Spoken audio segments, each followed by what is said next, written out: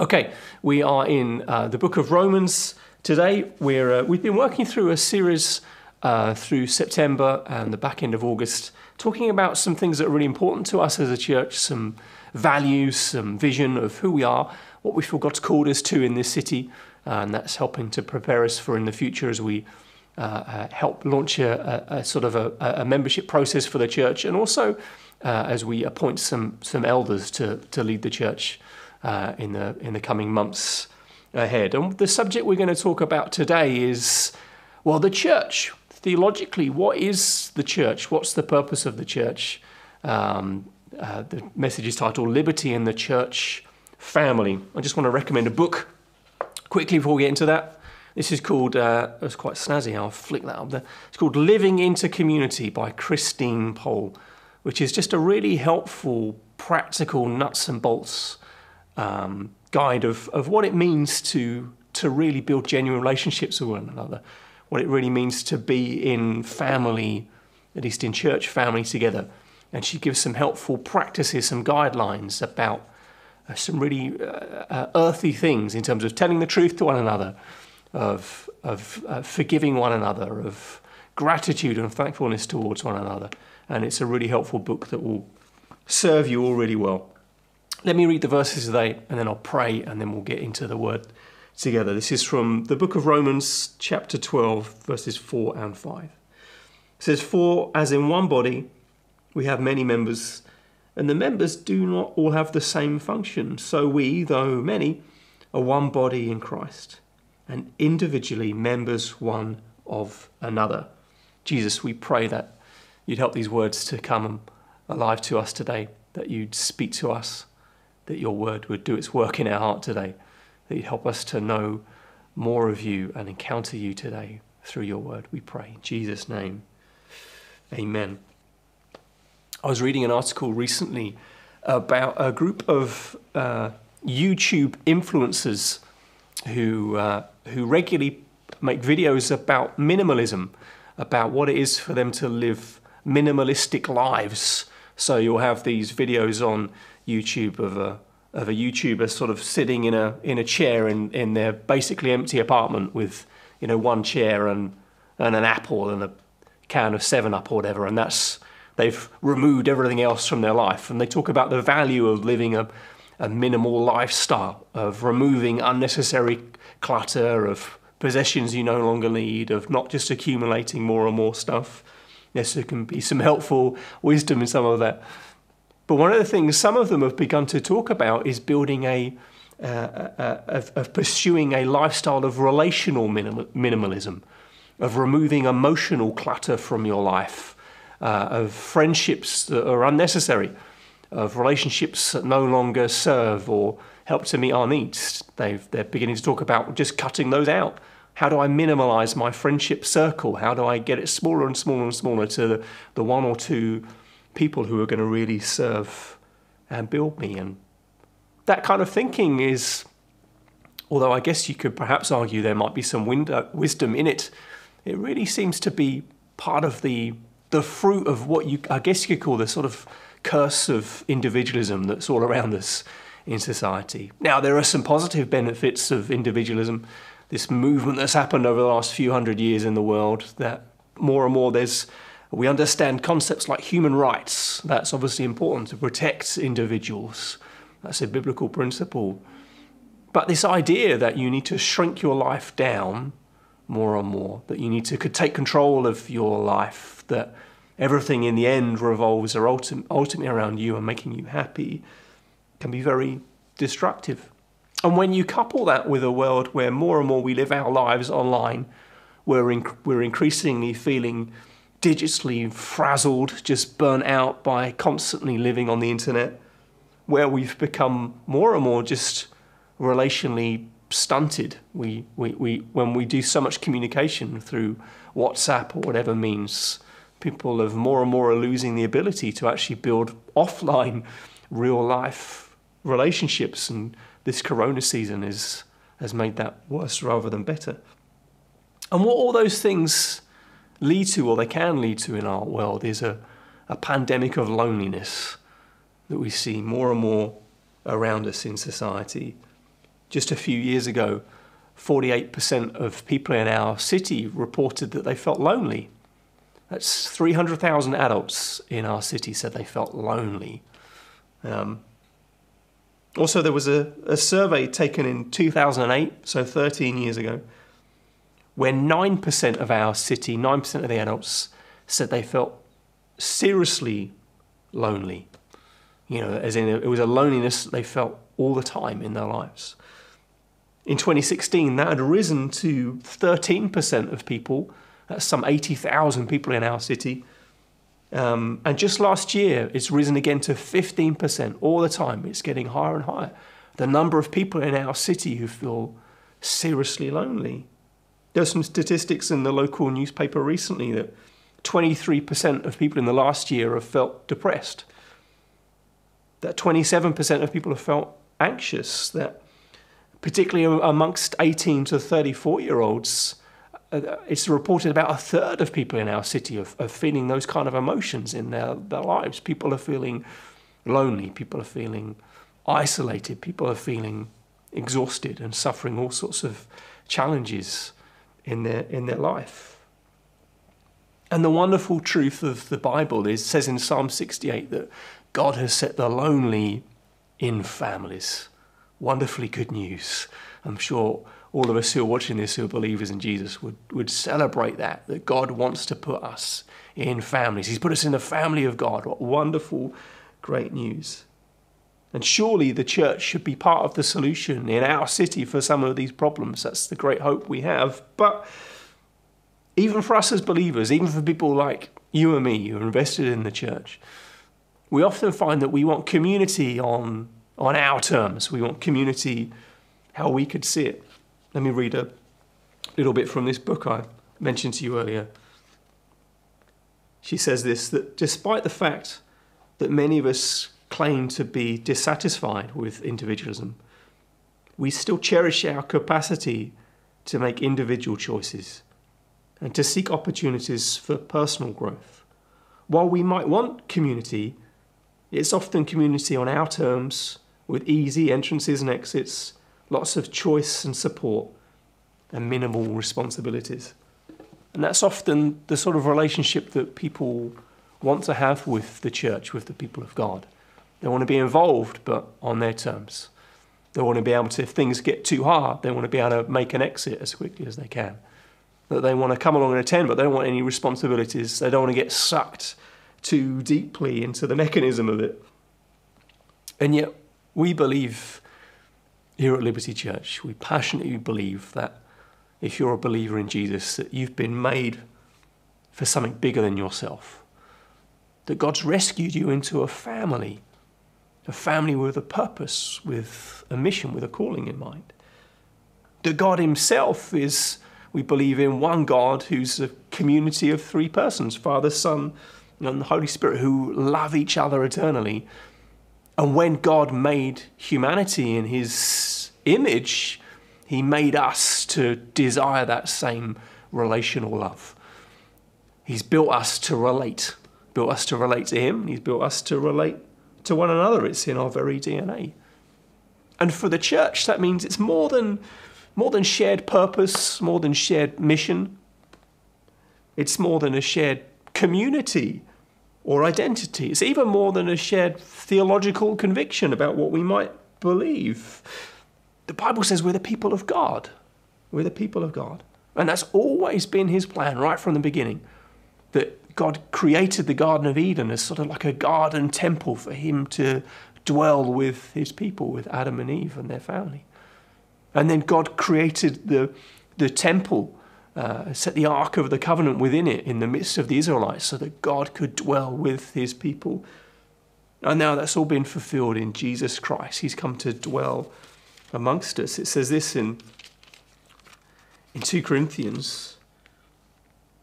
It says, "For we're the temple of the living God. As God said, I will make my dwelling among them and walk among them. I will be their God and they shall be my people."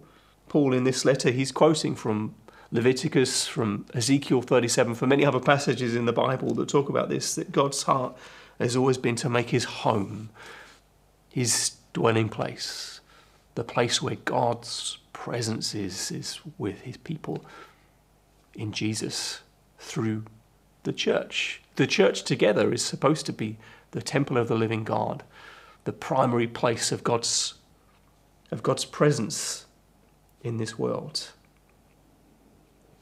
Terry Virgo, who's a preacher, said this, that the church is the people of God. It's not just some pathetic little thing left over from a previous generation. It is his ultimate goal, his glorious bride, the crowning glory of the whole creation. And that means as a church, we're the place where God dwells, his presence, but we're a united community. You see, Jesus believed this even about himself. This isn't just a creation of the Apostle Paul or the other writers of the Bible. This is what Jesus believed about himself. He says in John chapter 2, he says to the people, some of the people who are throwing accusations at him, he said, "Destroy this temple, and in 3 days I will raise it up again." And he wasn't talking about the temple in Jerusalem, although he would have been, that's what the reference point they would have had in their heads. He's talking about himself, his body. Destroy this temple himself, and in 3 days he'll raise up again, which is exactly what he does. And then Jesus then taught that he was the head of the church, that the church is the body of Christ. And he meant that not in a ceremonial way. You know, this week in The Hague, the king read out the government's agenda for the coming months ahead. Very much he did that. It's a ceremonial activity. The king hasn't decided what the government's going to do. The government have made those decisions, those plans. He's just announcing it for them. He's just his role as king of our nation is mainly a ceremonial role. But yet for our king, for our Jesus, it's not about some kind of ceremony. He really is leading his church. He really is the head of the body. We are very much the body of Christ, his people. In Matthew 16, Jesus said to Peter that he was going to build his church, that Jesus is building his church even today. In John 15, he talks about how he's nourishing, he's feeding his body, the church. He says in Matthew 18 that he's going to remain with them by the Holy Spirit. Jesus is building his church, he's nourishing his church, he's with his church today. A few years ago, I was asked to go and speak at an event in our city. And the question they gave me, which I think they give to all their different speakers who come in, is they asked me, tell us about what is God doing in the world today? What is God doing in the world today? And for me, and for the Bible, there's only one answer to that question. What is God doing in the world today? He's building his church. He's nourishing, he's feeding his church. He's with the church, his people of God. This is the primary place of God's presence and activity, is through his bride, the bride of Christ, his body, the people of God. And it's through our salvation that we're now united with him. The English preacher John Stott put it like this: the very purpose of Jesus' self-giving on the cross was not just to save isolated individuals and so perpetuate their loneliness, but to create a new community whose members would belong to him, would love one another and eagerly serve the world. The church is supposed to be a renewed, reunited humanity, displaying to the world around us the glory of God, living a new alternative life together, worshipping him. See, when we understand, or for us to really truly understand this metaphor that Paul is using in Romans and elsewhere in Corinthians about the church being a body with many members, the best way to understand it is to realize that it's supposed to be more than a metaphor.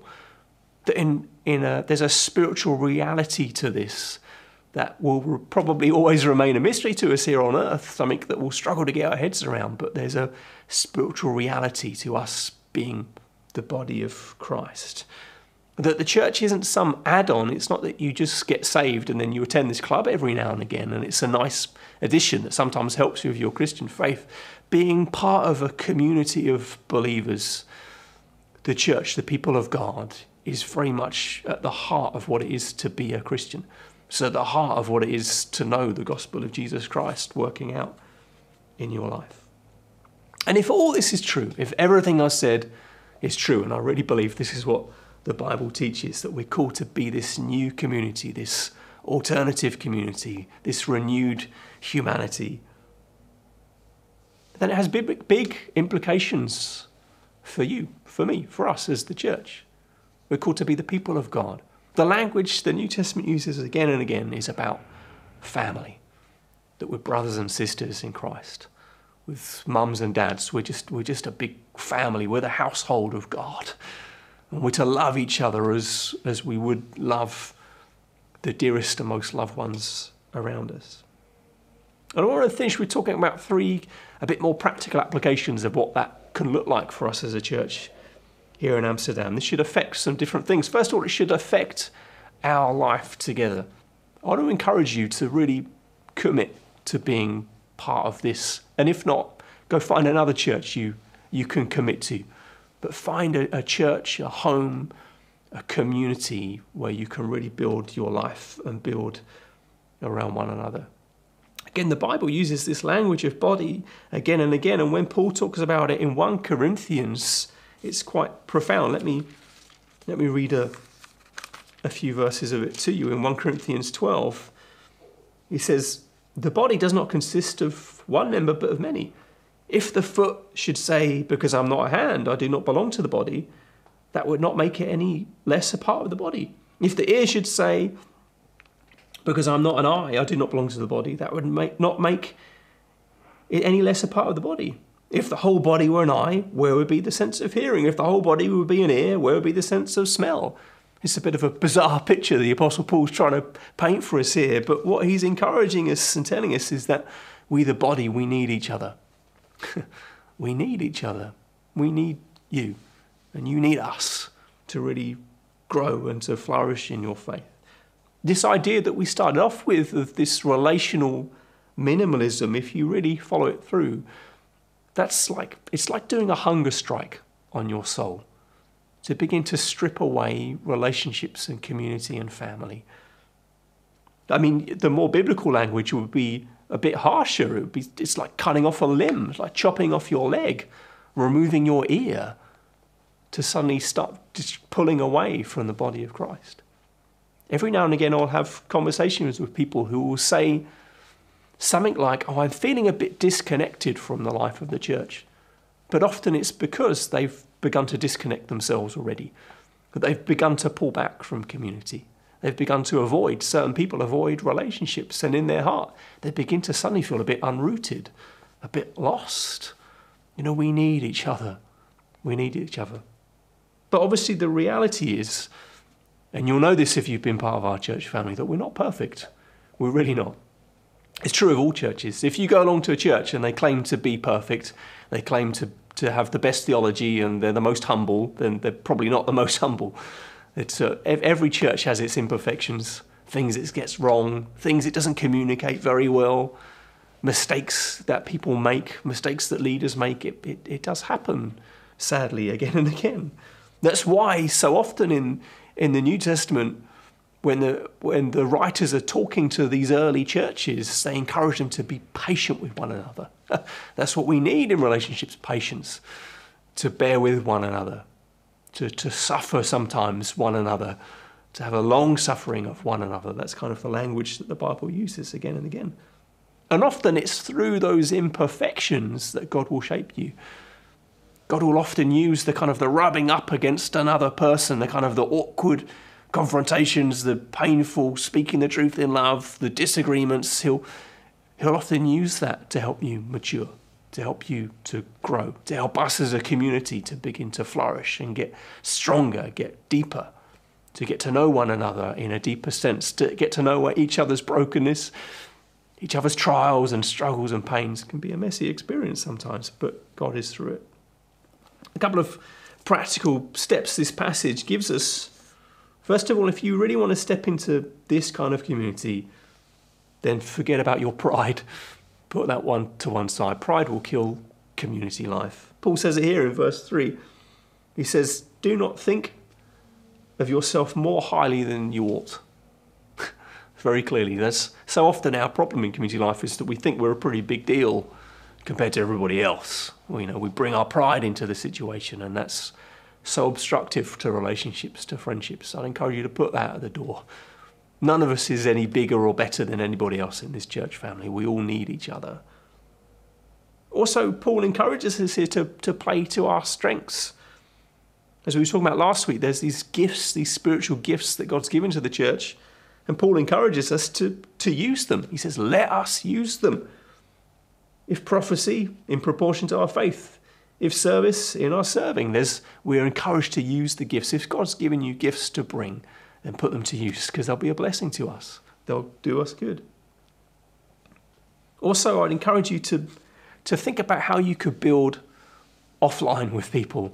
We could do so much encouragement and so many good things through WhatsApp or whatever else, but make time to get to know people away from your phone or away from your laptop. And a community group is a great way to do that. Get in a room full of people, a room of people who are different from you, who've got different life experiences, who grew up even perhaps in a different part of the world, who you might have a lawyer on one side of the table, a student on the other, a hospital worker on the other. You mix with all sorts of different people, different stages of life, mums and dads, single people, grandparents. You put us all in this big pot together and it will do you good. Find some relationships to build with. Think about how you could practice hospitality. Maybe you need to buy a bigger table, buy some more plates to accommodate all the guests that you can have into your home.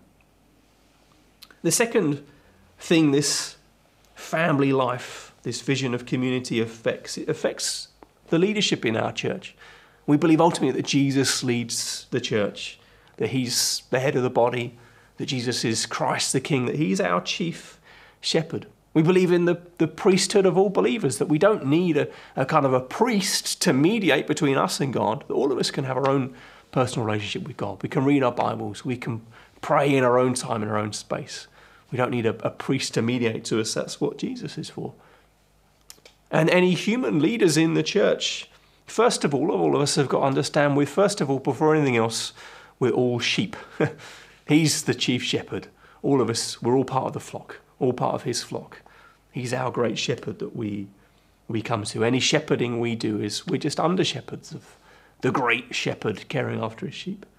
And all of us are charged to lead as Jesus does.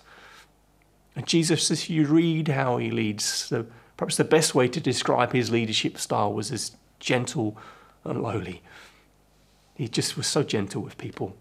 And he sometimes say straight, direct things, but always from a place of loving people, of wanting to serve people.